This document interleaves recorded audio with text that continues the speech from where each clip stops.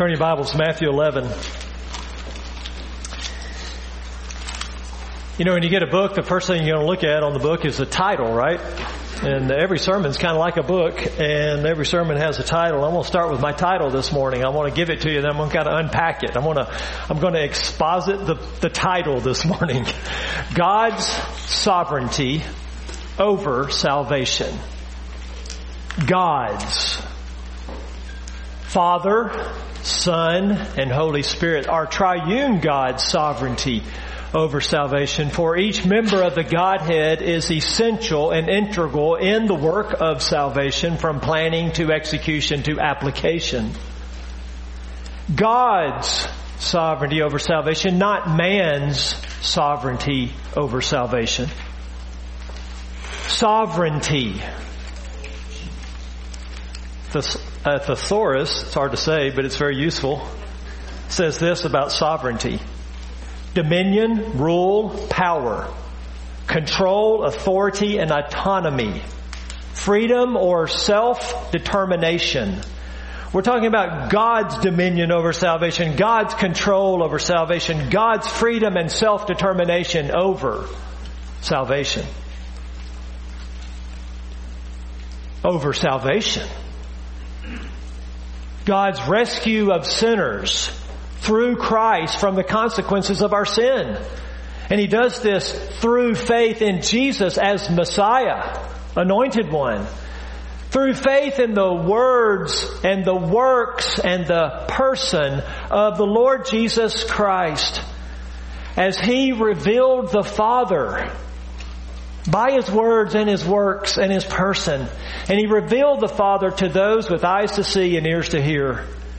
God's sovereignty over salvation. Now let's read the text.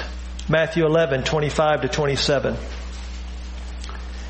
At that time Jesus said, I praise you, Father, Lord of heaven and earth, that you have hidden these things from the wise and intelligent and have revealed them to infants. Yes, Father, for this was well-pleasing in your sight. All things have been handed over to me by my Father, and no one knows the Son except the Father, nor does anyone know the Father except the Son, and anyone to whom the Son wills to reveal Him. Bow with me for a short prayer. Father, what a weighty, glorious, beautiful text of Scripture this is. I pray that you'd give me help in preaching and teaching it, and I pray you'd give my friends and my brothers and sisters here help in understanding and believing and responding. And we ask it in Jesus' name. Amen. Let me show you some key observations of this text as we begin this morning. There would probably be 100 observations, but I want to give you the most important ones. Father here, God the Father, is mentioned or referred to in these few verses 10 times. The Son 6 times. In verses 25 and 26, Jesus is talking to God. In verse 27, He's talking to man. Very important that we see that. He will move from, notice, these things in verse 25 to all things in verse 27. And I want you to notice that in these 3 verses, there are no commands. We're not told to do anything. There are no promises or warnings. There are no exhortations or illustrations. What is here is all action and all assertion. And that will actually provide the breakdown of the sermon. Now there's an amazing setting to this that we simply cannot miss. Look at verse 25. Look at how it begins. At that time. And so we would ask what? What time? At what time? And it was the immediate context. If we go back in the context, it was at the time that Jesus denounced unrepentant cities. verses 20 to 24. It was at that time when Jesus is condemning these unrepentant unbelievers for not responding to His miracles. It was at that very time that Jesus then turns right around and praises God. I mean, only Jesus can do this. Only Jesus can go in one moment from denouncing to the very next moment into praising. That's the amazing setting. And in fact, there's something the translators left out here. Literally it says, at that time Jesus answered and said. And they leave out answered, and that's unfortunate really. Because when it says that Jesus answered and said, the implication there is that Jesus is responding. Now there's no question previous to this in the text, so what is He responding to? He is responding to rejection. How is He going to respond to rejection of Himself as Messiah? By praising His Father for being sovereign over that rejection. The setting opens up the meaning of this text. This is how Jesus processes the fact that people hate Him. This is how Jesus theologically reasons through that Chorazin and Bethsaida and Capernaum are unrepentant. This is how Jesus comforts Himself on the fact that John the Baptist, his cousin and his forerunner, has been arrested and is in jail and is about to be killed for being the forerunner of the Messiah and for speaking the truth. And so Jesus here is going to draw comfort and strength from who God is over the very rejection that He is experiencing. It was at that time that He praised God. Luke even highlights this further in the parallel passage. Luke's passage says, at that very time, He rejoiced greatly in the Holy Spirit. He rejoiced greatly in the Holy Spirit. This would be like Noah and his family singing, "Oh, worship the King," as the waters rose. This is an amazing insight into the depths of Christ's soul here as He goes from denouncing to worship in a split second. That brings us to the text idea this morning. After messianic claims in face of rejection, and after condemning unrepentant cities in Galilee, that's Matthew 11, Jesus here asserted the sovereignty of God over the salvation of man. Jesus asserted the sovereignty of God over the salvation of man. Assert means to state a belief boldly and forcefully. And it is really just the right word for what Jesus is doing here in these few verses. And that brings us to the sermon idea, the big idea this morning of the sermon. This text asserts the sovereignty of God over the salvation of man. Now let me say it even more precisely with the context. This passage asserts the sovereignty of God over man's perception of Jesus as Messiah. This text asserts the sovereignty of God over our understanding, over our ability to see that Jesus is who He claims to be. My purpose this morning is to convince you and to persuade you of God's sovereignty over your salvation so that you praise Him and tell others. So that just like Jesus, you praise Him, and just like Jesus, you tell others confidently and boldly. So here's your outline. Jesus affirms the sovereignty of God over the salvation of man in two distinct ways. Number one, by praising the Father's sovereignty over salvation. That's verses 25 and 26. And number two, by asserting the Son's sovereignty over salvation. That's verse 27.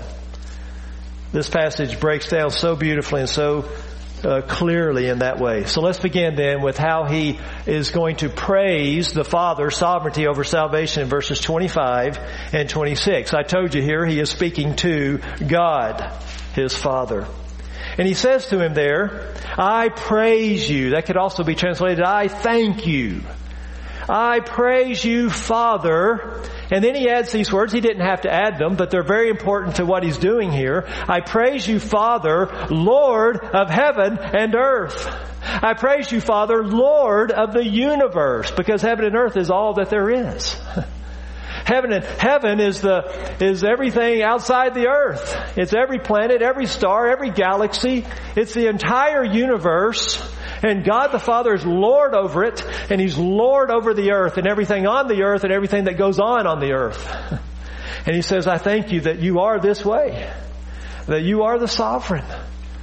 And here Jesus is saying, Lord, you're not just Lord of heaven and earth, you're Lord of how people are responding to me. You're Lord of how people are treating me. We have to always remember Jesus is fully God and fully what? Man. He is fully human. He had feelings. He had a heart. He had a human heart, a human soul, a human will. He had human emotions. He has come filled with love for His people. He is offering them Himself and His kingdom, and they're spitting in His face. They are slapping Him, and they literally will later. And He knows this is coming. And so there's a side of this where His heart is broken, right? We know that later on in His ministry, He will weep over Jerusalem. We know that their rejection breaks His heart. And so we know that humanly speaking, like us, He has to draw comfort and strength from the truth. He has to draw comfort and strength from theology. And that's what He is doing here. You are Lord of how people treat me. Nothing happens to me that you're not sovereign over, because you're the sovereign over the universe and every detail in it. I praise you, Father, Lord of heaven and earth, that you have hidden these things. I want to talk about these things before we get into the details here, because we must define what He's talking about there. You have hidden these things from the wise and intelligent, and you have revealed these things implied to infants. What are these things? Well, obviously in the context, He's speaking of the revelation of Himself as Messiah.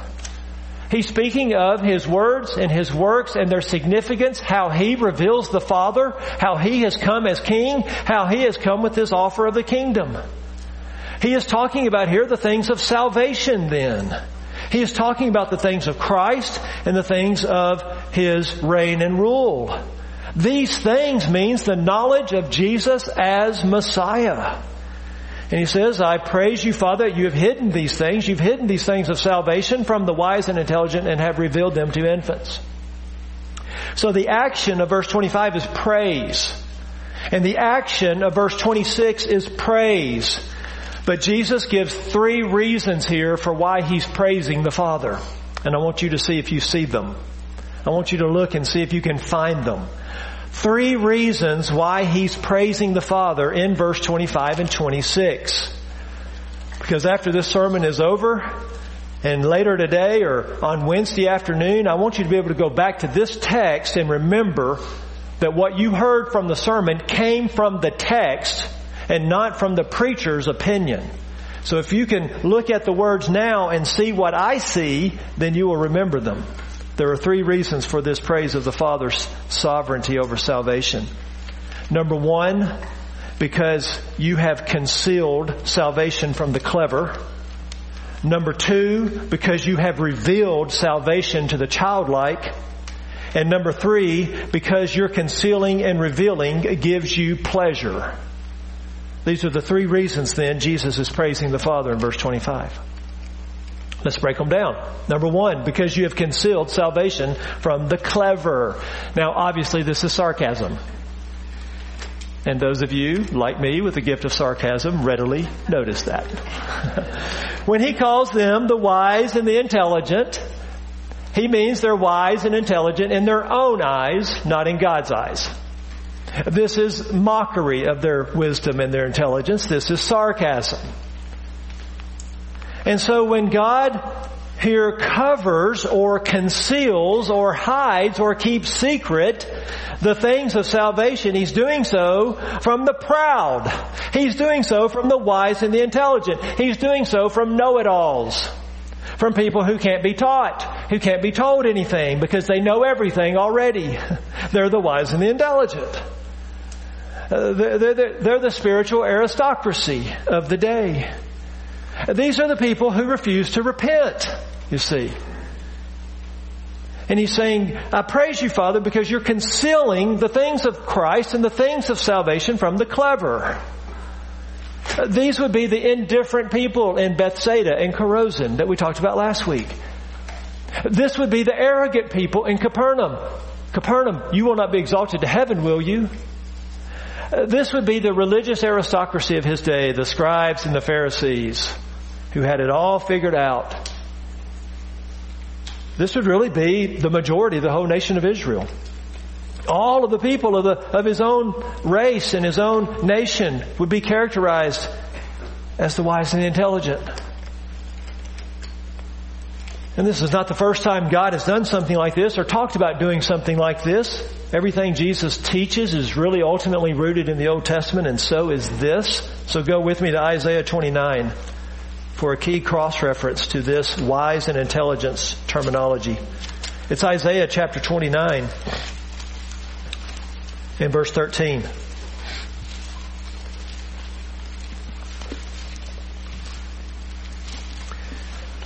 Isaiah 29:13, then the Lord said, because this people draw near with their words and honor me with their lip service, but they remove their hearts far from me, and their reverence for me consists of tradition learned by rote.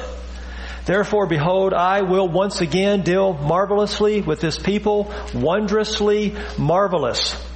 And the wisdom of their wise men will perish, and the discernment of their discerning men will be concealed, covered, hidden.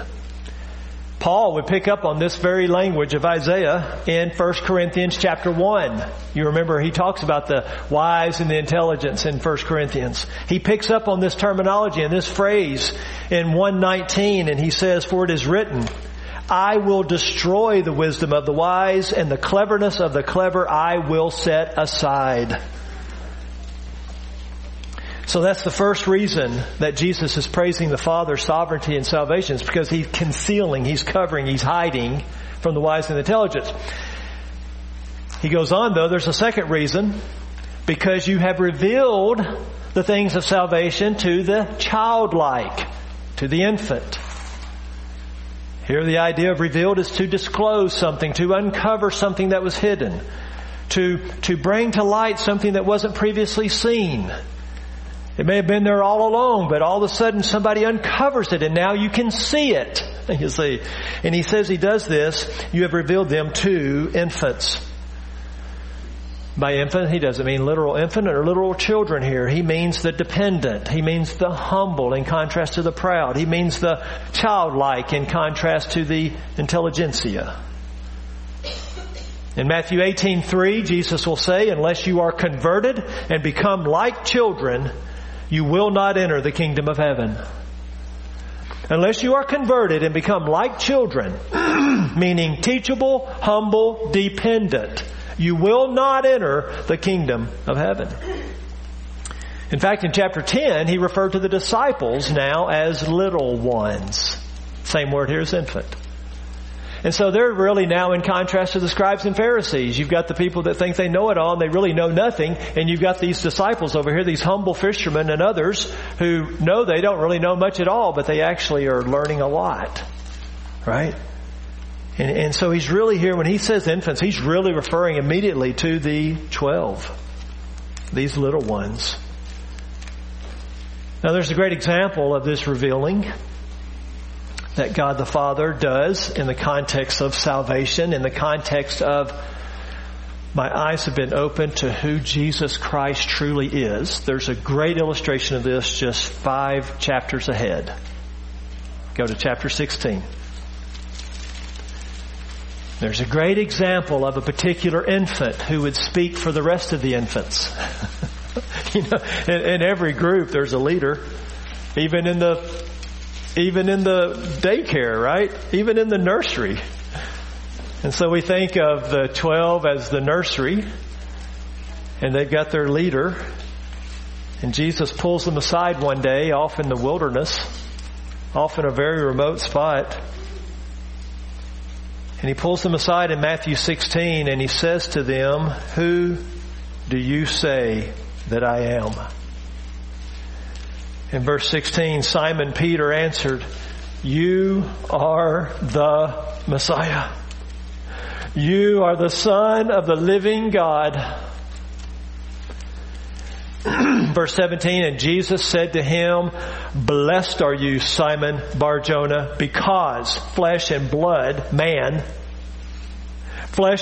did not reveal this to you, but my Father who is in heaven." There's your word, reveal. Peter, you didn't come to this because you are so intuitive, because you are so smart, because you've been paying attention, because we know Peter wasn't often paying attention. And in fact, Peter's about to get severely rebuked. He's going to stumble badly in just mere seconds. How did you come to know that I am the anointed one, the Son of the living God? Because my Father revealed this to you, Peter.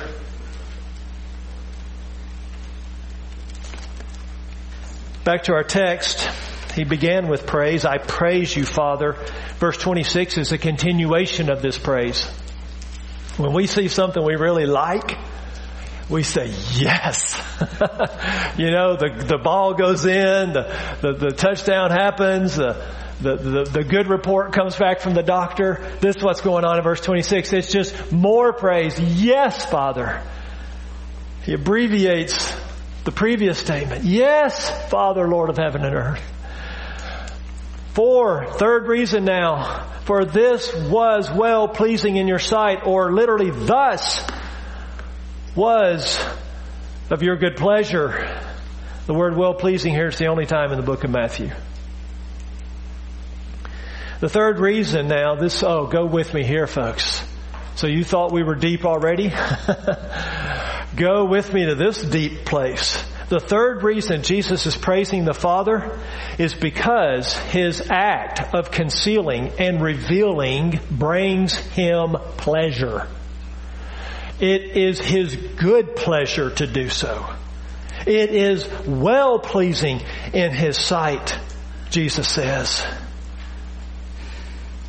So it's not just that God is pleased with concealing, and it's not just that God is pleased with revealing.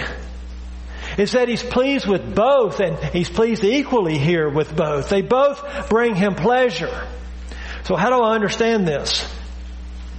It's not very complicated. When God conceals from the wise and the intelligent, that is justice. That is exactly what they deserve. Nothing more and nothing less. The act of concealing here is a judicial hardening and a judicial covering of the truth about Christ for those whose hearts are hard. This is justice. And justice is well pleasing to God, is it not? God loves justice. God loves truth. God loves right. Revealing, on the other hand, is grace. Concealing is justice. Revealing is grace. And everybody gets one or the other. There is no injustice with God. There is only justice or grace. And here the revealing is grace, and Jesus says grace is well pleasing to God. God loves grace. He loves mercy. He loves love. He loves kindness. He loves it when people forgive each other. So what Jesus is doing here in these three reasons for praising the Father is this: God, not man, determines who gets justice and who gets grace, and Jesus praises God because of this sovereign determination. Jesus here is praising God for His sovereign, controlling, free will determination of who gets grace and who gets justice. We can go one step deeper even. What we learn here is that God's own actions are well-pleasing to God. God loves Himself, and He loves everything He does. Just like in creation, day 1, day 2, all the way through, and it was good, and it was good, and it was good. And God is showing off to the angels what He can speak into existence. And we come to the church, we come to salvation, and the same pattern is happening. God is showing off to the angels what He can speak into reality, and that is our salvation. God's own actions are well-pleasing to God, and therefore they are worthy of praise and worthy of worship. Everything God does is worthy of worship. Everything God says is worthy of praise because it came from God. And God feels that way about God. So to sum it up, God's sovereignty lies mysteriously beneath man's response. And it does so without removing responsibility from the rejectors or making robots of the receivers. God's sovereignty lies mysteriously beneath man's response to who Jesus is. And it does so in such a way that it never, ever diminishes the responsibility and the culpability of those who reject Jesus and get justice. Or it does so in such a way that it does not ever make a robot of those who receive Jesus by God's grace. And therein lies the mystery.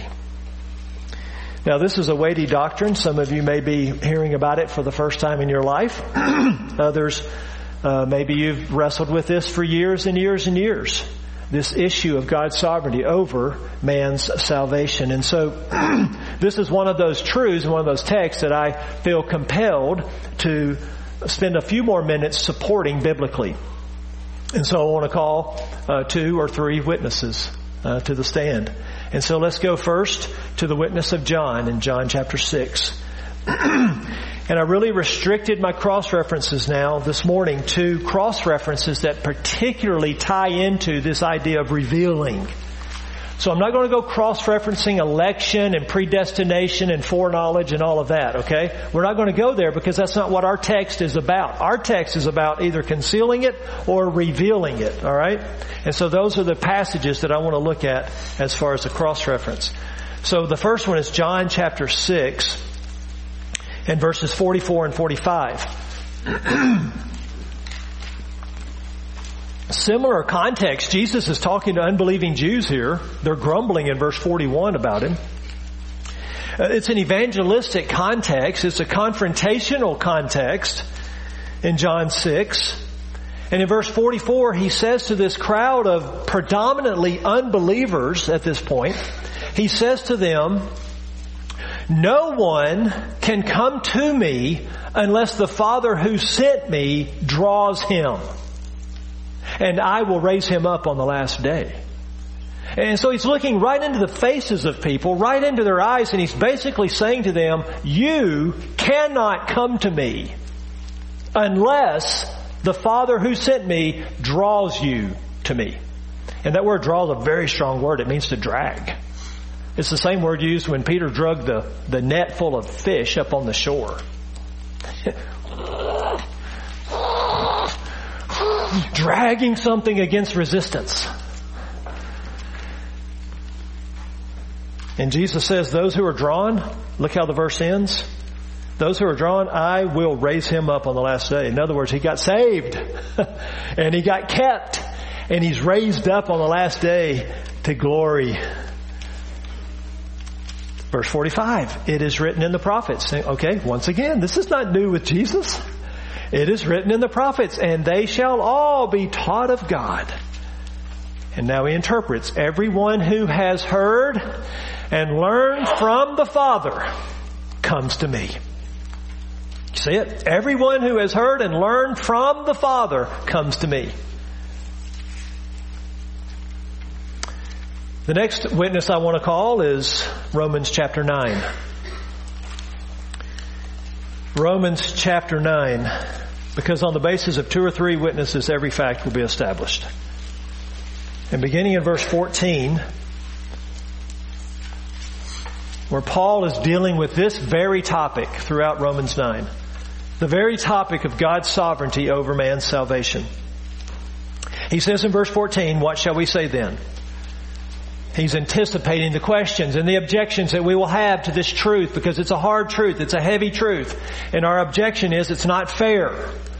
Our objection is there's injustice with God. How can God be fair if He picks and chooses who's saved? So Paul takes up that issue. Verse 14, what shall we say then? There is no injustice with God, is there? May it never be. Injustice is impossible. For he says to Moses, I will have mercy on whom I have mercy, and I will have compassion on whom I have compassion.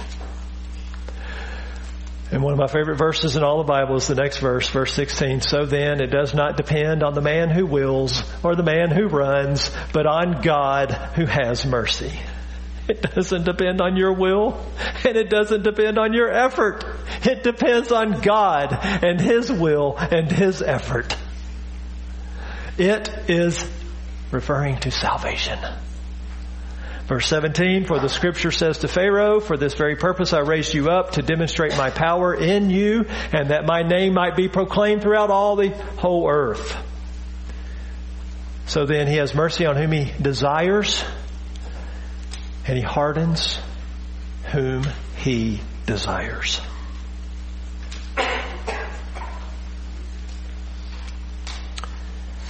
And Paul anticipates that someone right now in their heart is going, I object. Verse 19, you will say to me then, why does he still find fault? How can he still punish people for their sins?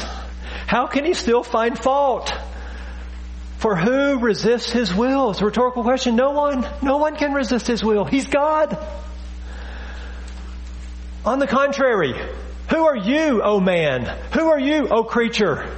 Who answers back to God? The thing molded will not say to the molder, why did you make me like this, will it? Or does not the potter have a right over the clay to make from the same lump one vessel for honorable use and another for common use? What if God, although willing to demonstrate His wrath and to make His power known, endured with much patience vessels of wrath prepared for destruction, and He did so to make known the riches of His glory upon vessels of mercy, which He prepared beforehand for glory, even us, whom He also called? Not from among Jews only, but also from among Gentiles. This is the great biblical illustration of what we're talking about. It goes all the way back to Isaiah. It's the illustration of the potter and the clay. And the potter sits down to the wheel with a lump of clay that is soft, and he decides and he wills and he determines what he's going to make out of that lump of clay. And the potter is the one putting the hands upon it and doing with it whatever he so will. That's Isaiah's illustration. Paul picks up on it in Romans 9. I call one more witness to the stand. It's Ephesians chapter 1.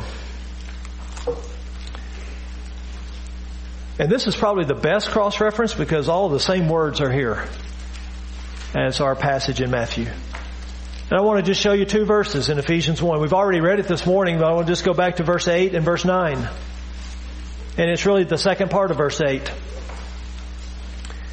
Okay, so after he talked about election and predestination and being chosen and then redemption in verse 7, now he's going to move into the idea of revelation. How do we come to understand this? How do we come to know this? Look at 8, the second part. In all wisdom and insight, He, God the Father, made known to us the mystery of His will.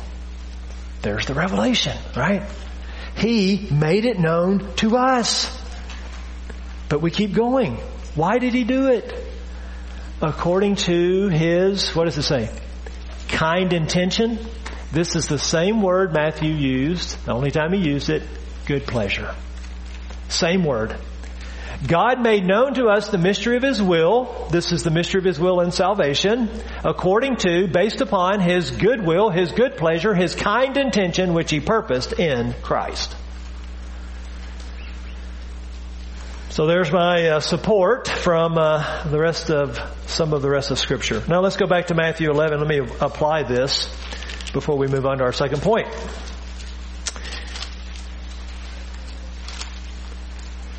What do we do with this truth this morning? Well, it's not real hard to figure out, is it? let's join Jesus and let's praise the Father for our salvation. And let's praise the Father for His sovereignty over our salvation. So that's application number 1. Join Jesus in praising God over your salvation. In fact, I would say to you, pray this exact prayer. Praise this exact praise. You can put these very words into your mouth and every one of them be true. You can say, I praise you, Father, Lord of heaven and earth, that you have hidden these things from the wise and intelligent and have revealed them to infants. Yes, Father, for thus was well-pleasing in your sight. So let's join Him in adoration and worship, not embarrassment, not confusion, not resistance, not this isn't right, not this isn't fair. Ditch that stuff and praise the Father for His sovereign work of salvation in your life, because if He didn't do it, you would not be saved. You would be as lost as you were the day before coming to Christ. In Luke chapter 10, in the parallel passage of this, immediately after Jesus says everything that He says here in our passage, He turns to the disciples, and the text says He turned to the disciples privately, and He turns to these 12 men and He says to them, how blessed you are to see what you see and to hear what you hear. He says, kings and prophets long to see what you see and hear what you hear. We need to praise God. This is what Paul did in Ephesians 1. Blessed be the God and Father of our Lord Jesus Christ. We need to bless Him, for we see what we see, because we hear what we hear, because we know what we know. Because God, in the mystery of His will, revealed it to us. So that's application number 1. Application number 2 is closely related, and I've already alluded to it. We need to join Jesus in finding comfort in the sovereignty of God over salvation. We need to join Jesus in finding comfort and strength from this truth. Now follow me now, in light of rejection. So you have family members that you're praying for, that you've shared with, that you're witnessing to, that your heart is broken for, and they're rejecting you right now, and they're rejecting Christ right now. You need to find comfort and strength, just like Jesus did, from this truth. Because He said this in the face of His own rejection. We have signs right now in our society of societal rejection. We've known it's been there for a long time, but it's really, really coming to the surface. We've got a national rejection of God, a national and societal rejection of authority. And it's playing out before our eyes in staggering ways and alarming ways. And we need to go back to this truth, and we need to draw comfort and strength that God is sovereign over what's happening in America. God is sovereign over what's happening in our cities. This is not random. This is not fate. This is not out of control. The devil is not in control. God is God, and God is in control. And I'm going to draw comfort from the fact that He will hide His truth from whomever He wants, and He will reveal it to whomever He wants, and He'll do so whenever He wants.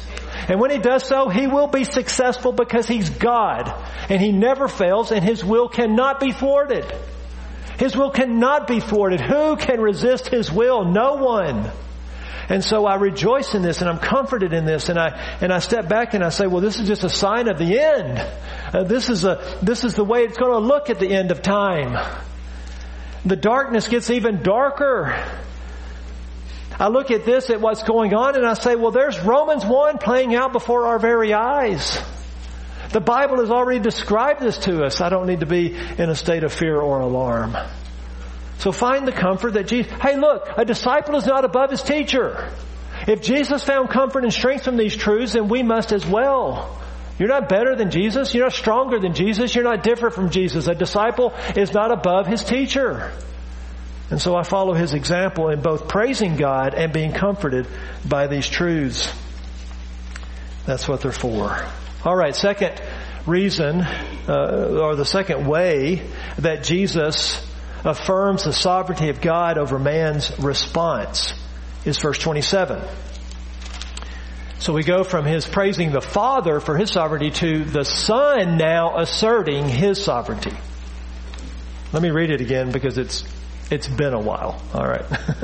All things have been handed over to me by my Father. Now Jesus is talking to people now. He's making assertions now. And no one knows the Son except the Father. Nor does anyone know the Father except the Son, and anyone to whom the Son wills to reveal Him. In verse 25, the Father was doing the revealing, and now in verse 27, the Son is doing the revealing. Jesus speaks here to people. He does so with 4 rapid-fire assertions. Can you identify them? Can you find them? 4 rapid-fire assertions of His own sovereignty over salvation, of His own control over the response of people, of His own control over whether we understand who He is or not. Number 1, the Son shares the Father's sovereignty over all things. Verse 27, all things have been handed over to me. All things is all things. The Lord of heaven and earth, the Lord of the universe, has handed over all things to the Son. And all things here includes these things of verse 25. Handed over means entrusted, committed, or delegated. This is mom handing over the baby to the nursery workers. This is dad handing over the car keys to the 16-year-old for his first solo drive. Entrusted, committed, delegated, handed over. This is the Lord of the universe handing over the keys to the universe. All things have been handed over. This sounds like something coming in Matthew, when Jesus will say, all authority has been given to me in heaven and on earth. Matthew 28:18. This is God the Father signing over the title deed to every square inch of the universe. John 3:35 says the Father loves the Son and has given all things into His hand. John 3:35 tells us why God did it, because He loves the Son. John 17:2 says, even as you gave Him authority, Jesus is speaking, He says, even as you gave Him authority over all flesh, that to all who you have given Him, He may give eternal life. John 17:2. The second assertion is this: only the Father knows the Son. Only the Father. No one knows the Son except the Father. Know here means knows perfectly, knows fully, knows exhaustively, knows completely, knows through and through. Jesus is here giving us insight into His relationship with the Father for all eternity. He is known, He is loved, and they have a uniqueness and an intimacy that no one can share. No one knows the Son except the Father. Now think about the context of how when He said this. Okay, you unrepentant cities that He denounced, you don't know me at all. You disciples, you truly know me, but barely. But my Father, He knows me exhaustively. He knows me intimately. He knows me fully. And then the flip side is true. Number 3 assertion. Only the Son knows the Father. By the way, here is a great claim to the deity of Christ. He says only the Son knows the Father. Well, God the Father is obviously God, and God is infinite, and God is eternal, and God is beyond mere human comprehension. And so Jesus is saying, I know the Father exactly, I know Him exhaustively, I know Him completely, I know Him fully. You have to be God to know God to that degree. Only God can fully know Himself. This is a fullness of knowledge then that we never, ever, ever share even in eternity. John 7:29, Jesus says, I know Him because I am from Him and He sent me. You see, there's an area there we will never enter into. I'm from Him and He sent me. And yet, Because of what comes next, we have to say that this knowledge that he speaks of in verse 27, we have to say that even though we can't know God in Christ fully and exhaustively, we can know them truly. Right? We can have a saving knowledge of God and a saving knowledge of Christ. And that's where he ends up with this amazing final assertion in verse 27. So 27 has 4 assertions, and each assertion is asserting the sovereignty of the Son over salvation. And this fourth one is kind of the climax. It's kind of the bam at the top. Anyone to whom the Son wills to reveal him. Number 4 is this: the Son controls access to the Father. The Son controls access to the Father. Now just stay with me just a couple of more moments. Because all things are handed over to the Son, verse 27, and all things means all things. And because the Son and the Father have one divine will, they're in perfect unity. They do not work in cross purposes. They don't ever work against each other. Because they are in perfect cohort, the Father then lets the Son determine to whom he will reveal salvation. The Father gives him the keys and says, Son, I'm going to let you decide who is saved. I'm going to let you decide who understands. I'm going to let you decide whose eyes are open. I'm going to let you decide to whom we reveal these truths. What this tells us then, listen, Jesus is both the gateway to the Father and the gatekeeper. He is the gateway. He opened the door to paradise. And now he stands at the door and guards it. And he determines who comes in. He is gateway and gatekeeper. His cross and his resurrection opened the door. And now he guards the door. We could say it this way: access was accomplished at Calvary in the empty tomb, but access is granted to whom he determines. And these people are later described, in fact, in the very next verse, as the weary and heavy laden who come to him. So the sovereignty of the Father is praised. The sovereignty of the Son over salvation is asserted. And that's where we will stop. And I have this final application for you. It's not enough to praise God for his sovereignty over your salvation. You must also tell others. Jesus does both. Jesus is our model here. He praises and then he asserts. He confidently tells others the truth. And this is a model for us. If we truly believe this, if we truly understand this, if it has truly touched our hearts and moved us, we should tell others, especially other Christians. We should become a Pied Piper for the truth of salvation, especially among our brothers and sisters.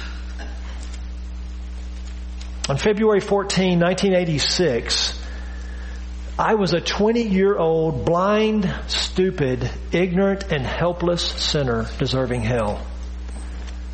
I was deaf, dense, and dead in my sins. I was wrong and I was rebellious.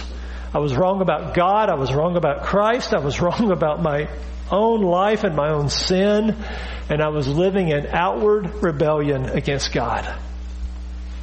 And for reasons beyond my understanding and for reasons beyond my comprehension, on February 15th, God revealed Jesus to me. And Jesus agreed to let me come to him. Jesus received me. Jesus met me with open arms. And he did so not because I was smart and finally figured it out. And not because I was a good person and deserved it. No one is and no one does.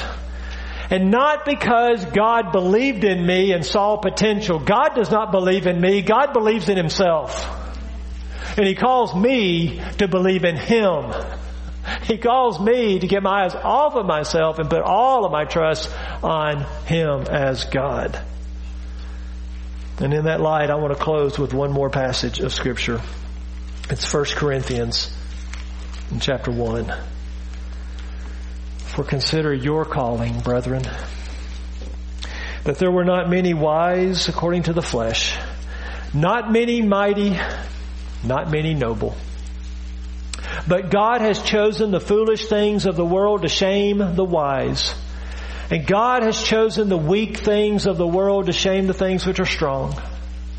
And the base things of the world and the despised God has chosen, the things that are not, so that He may nullify the things that are, so that no man may boast before God.